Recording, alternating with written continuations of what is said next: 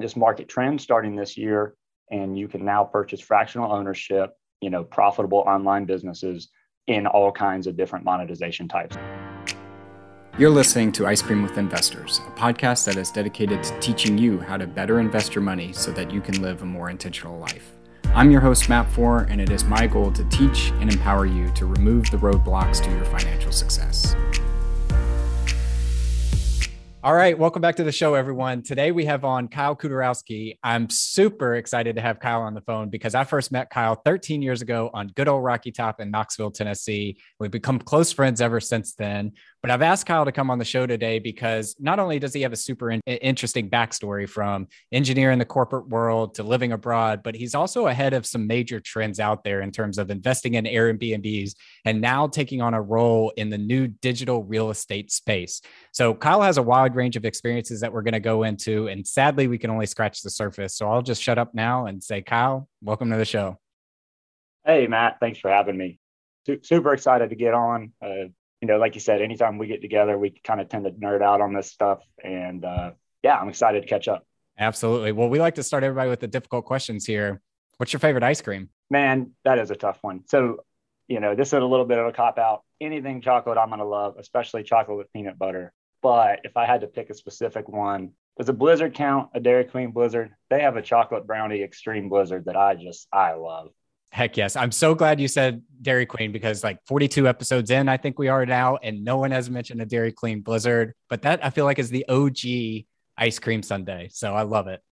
Honestly, it's been too long. I need to go get one. Yeah. Warren Buffett, who owns Dairy Queen actually, is noticing that you haven't been there in a while. Well, tell our listeners, what's the scoop? What do you do today? Today, I work for a company called Empire Flippers. Empire Flippers Capital, to be specific. It's an online brokerage, like you said, in the digital kind of real estate space.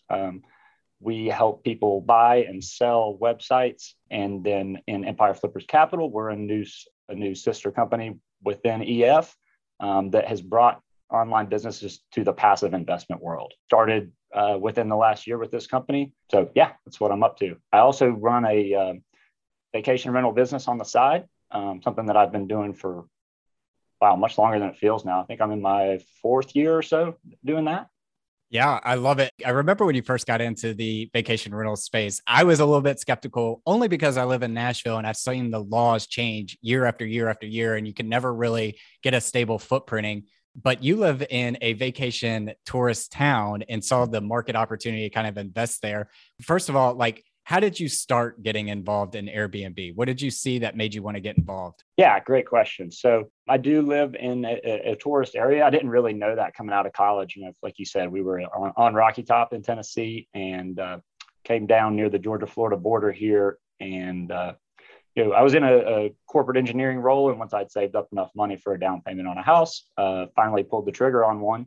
This particular house has a small mother-in-law suite above the garage. It's detached. And so, down payment was a little bit of a stretch, and decided to throw that mother-in-law suite on Airbnb. To be honest, halfway effort. I mean, I think I had an air mattress or a very cheap bed to start up there. This was 2014 or 15. So Airbnb wasn't brand new, but it wasn't what it is today. And from the first weekend on, I mean, we were just filling up night after night, $100, $110 a night, nothing crazy, but it really helped us to recoup our down payment.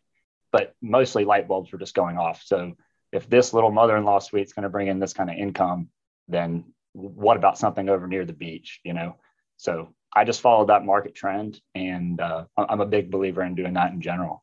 I love that you said you had a little air mattress because that's the theme of Airbnb is that they would throw in air mattresses in their spare room and have people come sleep on them. So you were just following the path that had been laid there. One of the things that kind of deters me away from this space is the passivity versus activity of it. And I remember having that conversation with you on the front end, hey, I just don't have enough time to really go manage an Airbnb. And you really opened my eyes to how you can really automate this and almost turn it into a passive investment.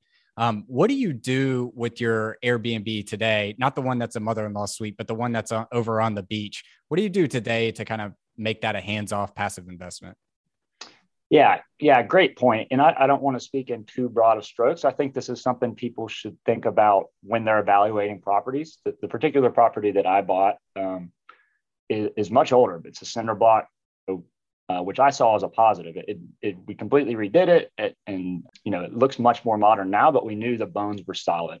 We knew there wasn't going to be an overwhelming amount of maintenance or things that needed to be done. So that was number one: is really take that into consideration when you're shopping.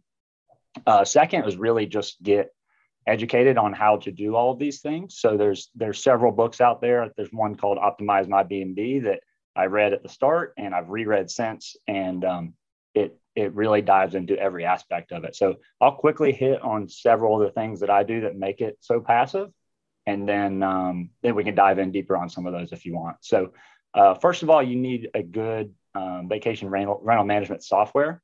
Airbnb is getting better, but they're just not there as far as I have one that does automated messaging, does automated reviews. It does instant responses. If somebody asks these kind of repeat questions, you can put in triggers so it'll respond instantly, which makes it that much more passive for you, but B, gives the guest that much better of a response, of an experience, excuse me. A pricing tool. So same thing there. Airbnb has got some pricing tools. They're just not very good yet.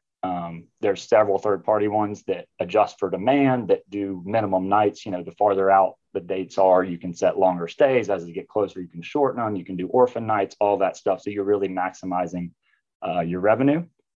I use an electronic and a physical guidebook. I want to reduce the questions. That's going to sound bad, but you get tired of the same questions. And so, where do I take the trash, or where's this, is there enough parking, or blah, blah, blah.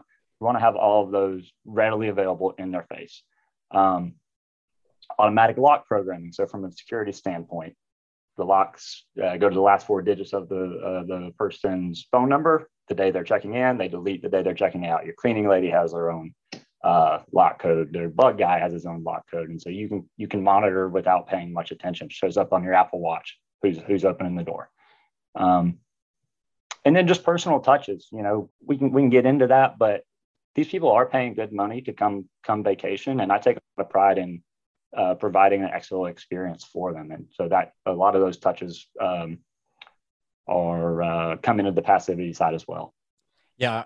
You mentioned the answer book and the guest book, or the common questions, being able to answer those. I recently stayed in an Airbnb that it like right once you walked in, one of their big sheets that you could not miss was like, if you have a question, ask Alexa.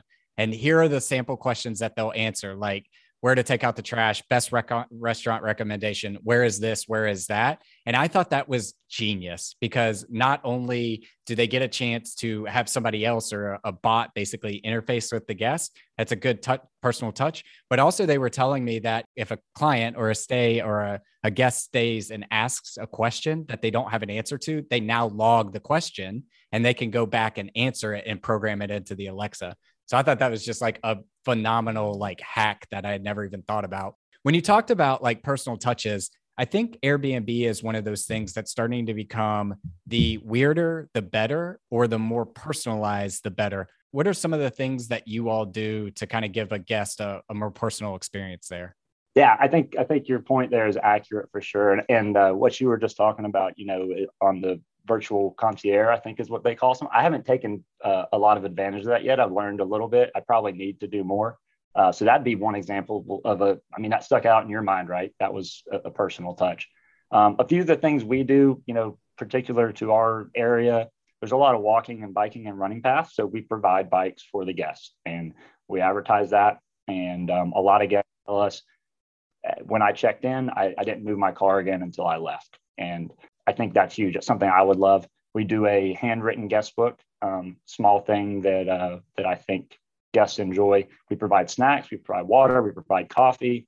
On some of these stays where it's over a week during busy season and they're spending, double, triple the price sometimes, we'll go provide a bottle of wine or provide a bottle of wine or something mid-stay. So things like that just go a long, long way.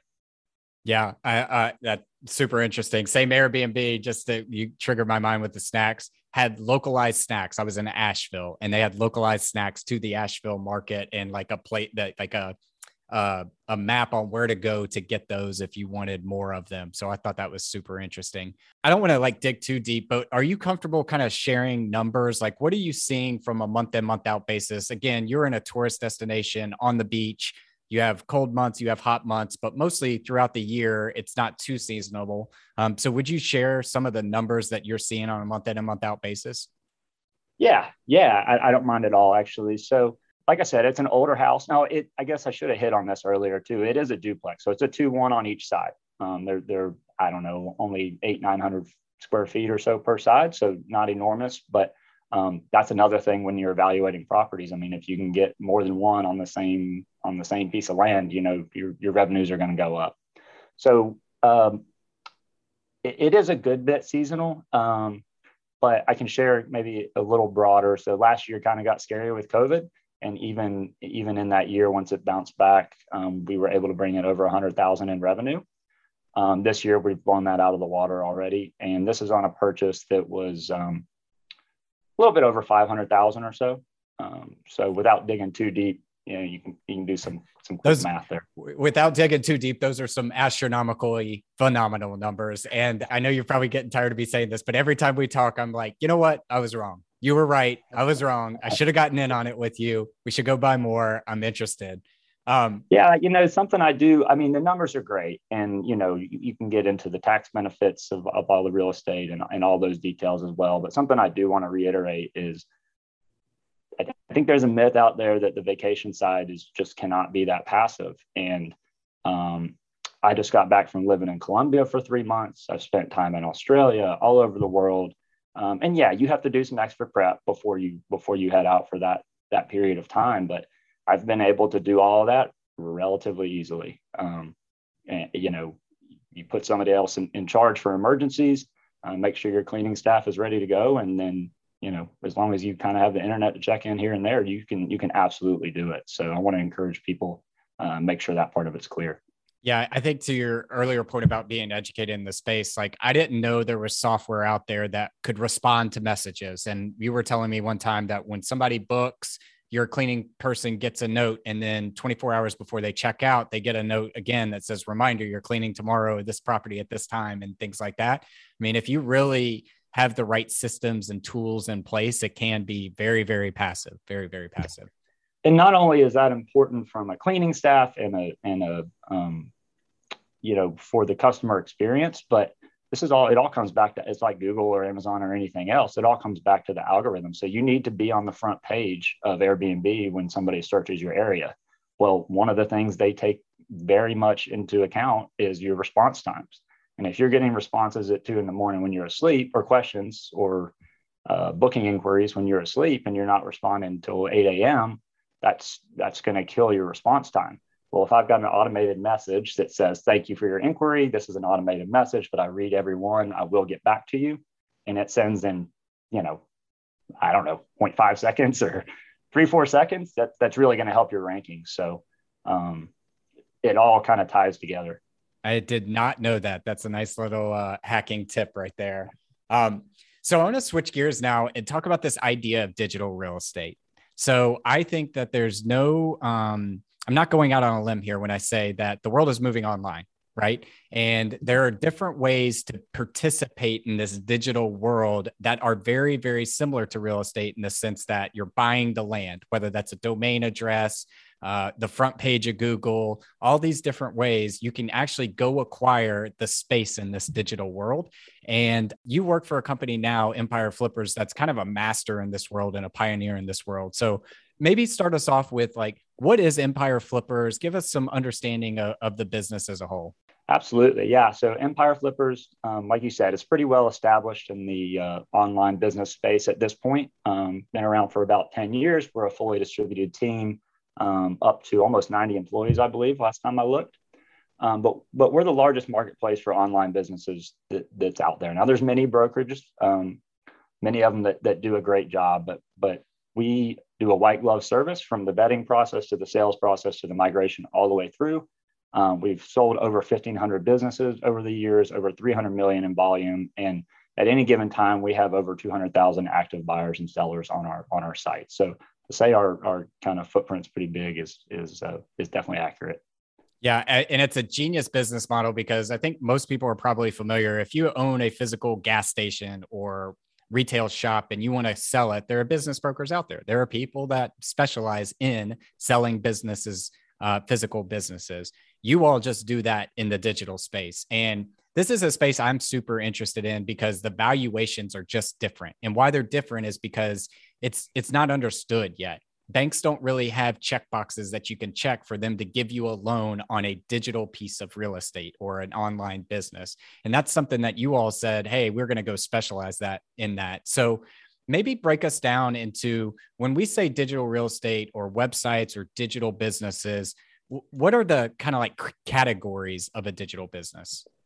Yeah, absolutely. That's a great question. So there are several different, what we refer to as monetizations. You may hear them called other things, but the kind of the king of the castle right now is Amazon FBA, which is fulfilled by Amazon. This means that, when you go to Amazon and you purchase something, it's either coming directly from a factory somewhere, or more than likely, it's now coming from an Amazon warehouse. Most people know that at this point. But if you own an FBA business, you are sourcing a product, whatever that product may be, to Amazon directly, and they handle everything from there. So they're great from a passivity standpoint, and then they're great from the traffic that Amazon's bringing in. So that's what we've seen grow the most on our marketplace recently. There's still DTC, direct-to-consumer e-commerce, which is a similar concept, but maybe somebody's shipping from their own warehouse or from their garage or their basement, and they're sourcing products from wherever. Sometimes there's a combination of both. Sometimes this person's selling on Amazon and their own website, but they're fulfilling it themselves. So they've got to package it, they've got to ship it, they've got to do all of that. So there's advantages and disadvantages of both. Kind of getting out of that space a little bit, but one more Amazon is KDP, which is Kindle Direct Publishing. So that's a space I don't think a lot of people realize is as large as it is, but this has made it's kind of changed the publishing world. And I'm definitely not an expert in that space, but allowing people to publish their books directly and sell them on Amazon is just one less friction point. The next one that is huge is what I call content or affiliate marketing, kind of go hand in hand. So some of these blogs and review sites and things that you might see, best pillows, the best razors, or, here's the products you need when you're expecting a newborn. You read through these blogs or these content sites, and when you click on those products, it probably sends you again to Amazon, but maybe somewhere else, and then for clicking that link, the person that wrote that blog or that content piece gets paid. So that's a good one. We still see a lot of growth in that area. Display ads, display advertising, you see these all over the internet. Sometimes those are done in combination with content sites. Sometimes they're on their own.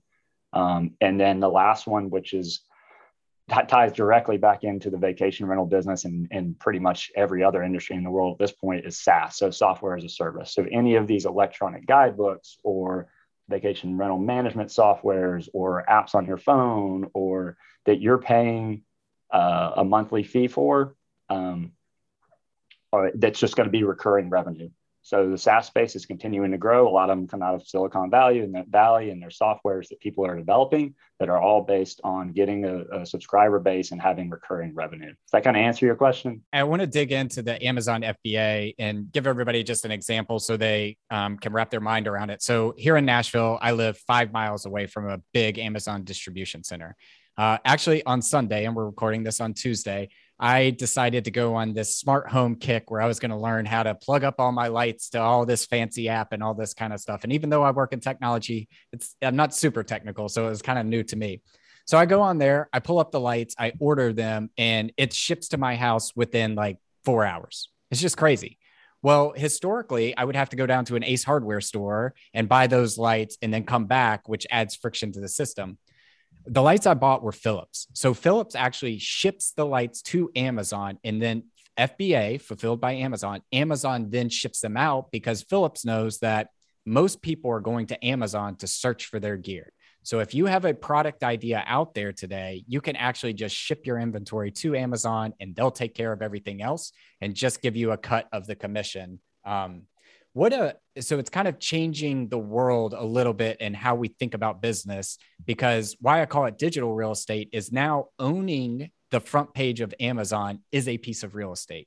And you can actually buy the company that owns the front page of Amazon with their widget, whatever it is, through an online broker like Empire Flippers. So if I think that fidget spinners are going to be the next trend in real estate, we look for the path of progress. This is another way you can go buy a path of progress. I kind of want to switch now and talk a little bit about valuations, and you can probably hear how excited I am about this space, because I think it's still under tap space and the valuations are crazy right now. What are you all seeing from a valuation standpoint? I don't know if it breaks down per category or if there's just an overall gauge that we can get into, but what are you all seeing from a valuation standpoint? Yeah, that's a great question. And your previous remarks there, I mean, you just hit the nail on the head with all of the Amazon stuff. And to think, this isn't some mom and pop's store. This is Phillips, a company of that size that's using them and using them to fulfill it. It's just a great point. So on valuations, honestly, it does vary a little bit by monetization type. FBA continues to be the one that is growing the most, but year over year, we've just continued to see them increase without fail. I don't have the numbers off the top of my head, but you can find them out there. So we do a state of the industry report every year. I think it was over 120 pages this year that went in depth by monetization type and showed where the multiple started and where they ended throughout the year. But generally speaking, a lot of businesses do multiples in annual. We do monthly.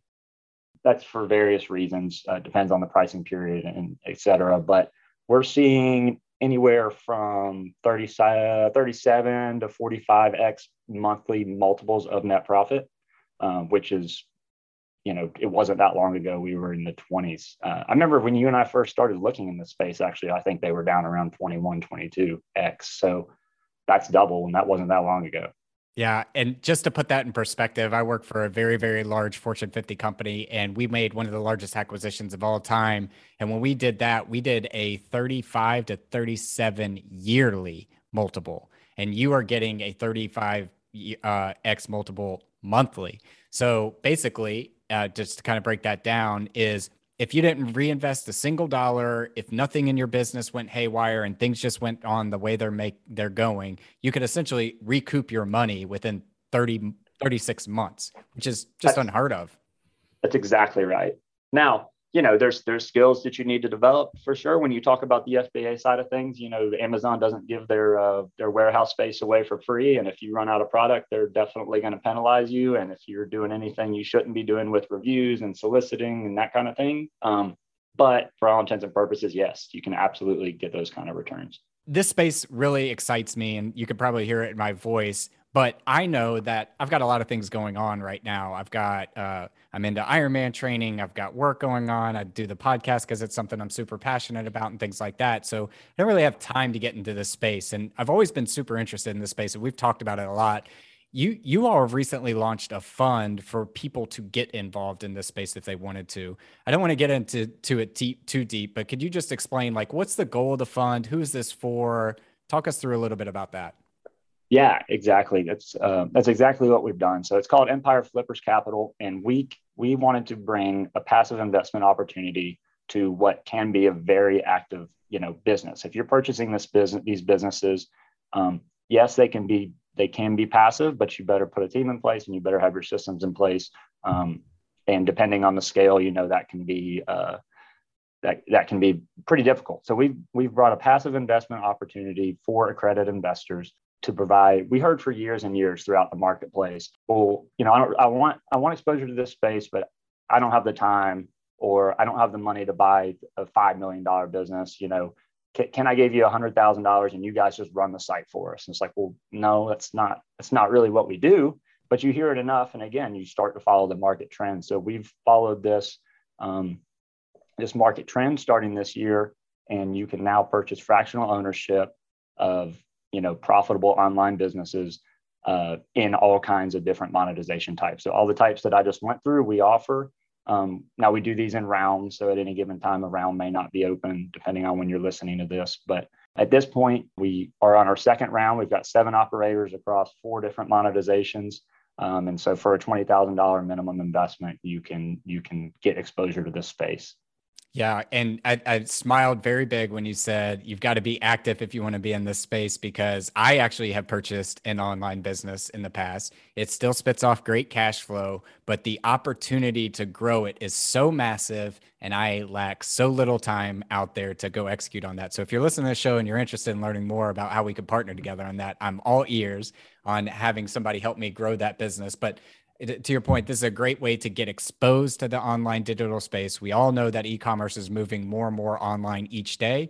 We all know our content, the way we deliver and consume content, is moving online more and more each day. And we know that more SaaS-based tools are in our environment and in our life every day. So it's a great way to get exposure.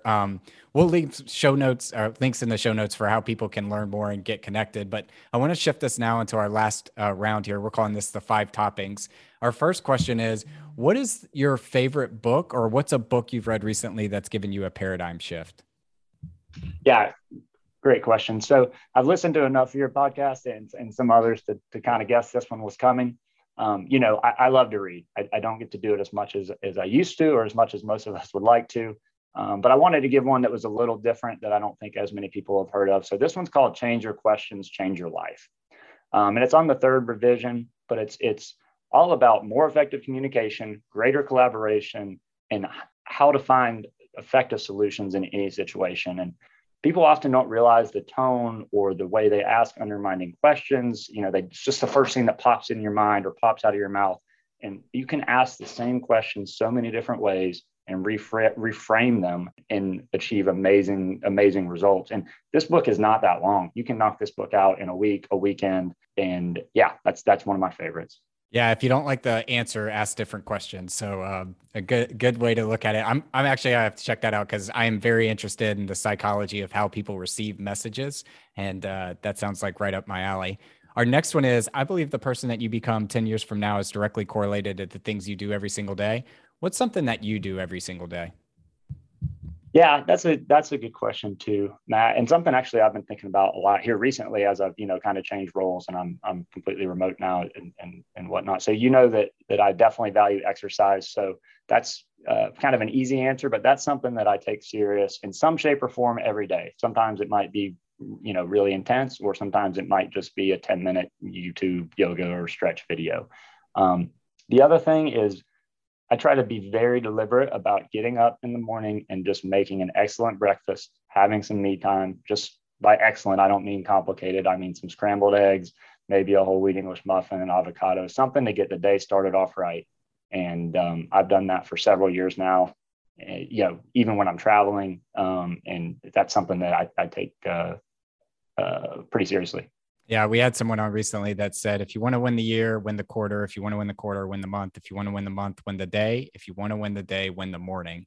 So that me time in the morning and that slow start and making sure that you get some of that recoup time is so valuable. Couldn't agree more there. Our third one is, what's the best piece of advice you've ever received?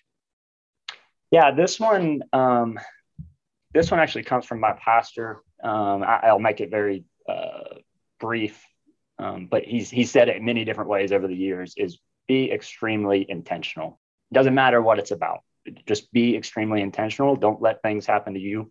You need to happen to them. So I can expand on that a little bit, just extremely clear goals and then persevering through things. And that doesn't mean that you continue to do everything you've always done. It's okay to stop doing certain things or quit at the right things, but make that conscious decision. Don't quit because you fizzled out or you didn't realize that you were stopping something.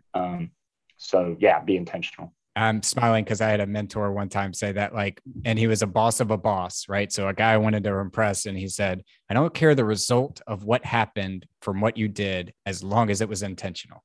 And if you're intentional with what you do, I will always support you. But when you start going willy-nilly and reacting to things and bad things happen, I will be upset. And I thought it's actually a pretty good piece of advice there. Our fourth one is, what's the thing that you're most proud of in your life? I like to think that I've been pretty well-rounded. proud of a lot of the different things I've accomplished. We mentioned Airbnb and now the online business world, and I did go to school in undergrad for engineering. And so I like all of that. I'm proud of those things. But I think the thing I'm most proud of is I like to think that I've been a great friend to a lot of different people. I'm, again, intentional at networking and connecting people and getting people together for trips and events and just networking in general, and not for my own benefit. Yes, it's brought benefit, but that's not the intent. I enjoy seeing people, like-minded people, connect, and I try to be intentional about that. And I think to this point, I've been pretty successful at it. Yeah, you're one of the best I've met at it, for sure. Our last one is, if you could sit down and eat a bowl of ice cream with anyone, dead or alive, who would it be and why? Oh, that's a tough one.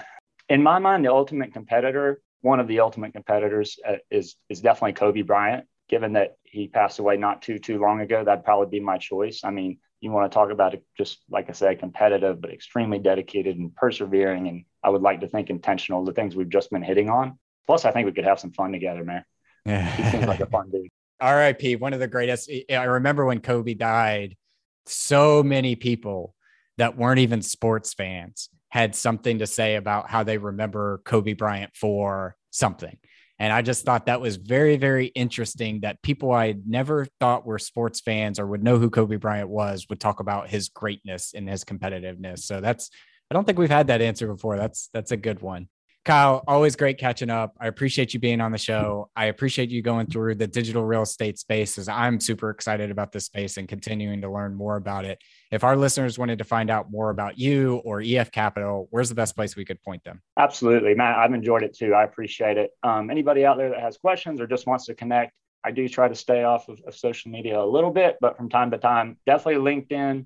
Kyle Kudareski, put the name in the show notes because I don't expect anybody to know how to spell it. Also Facebook and Instagram occasionally. I'll put my email in the show notes. I look forward to connecting with you guys. As far as Empire Flippers, just empireflippers.com/capital. And we'll put that in the notes as well. Awesome. Well, I appreciate you coming on. We'll have to have you back on for when round 2 is complete for you to give us an update on how things are going. Sounds great. Look forward to it, Matt. Cheers.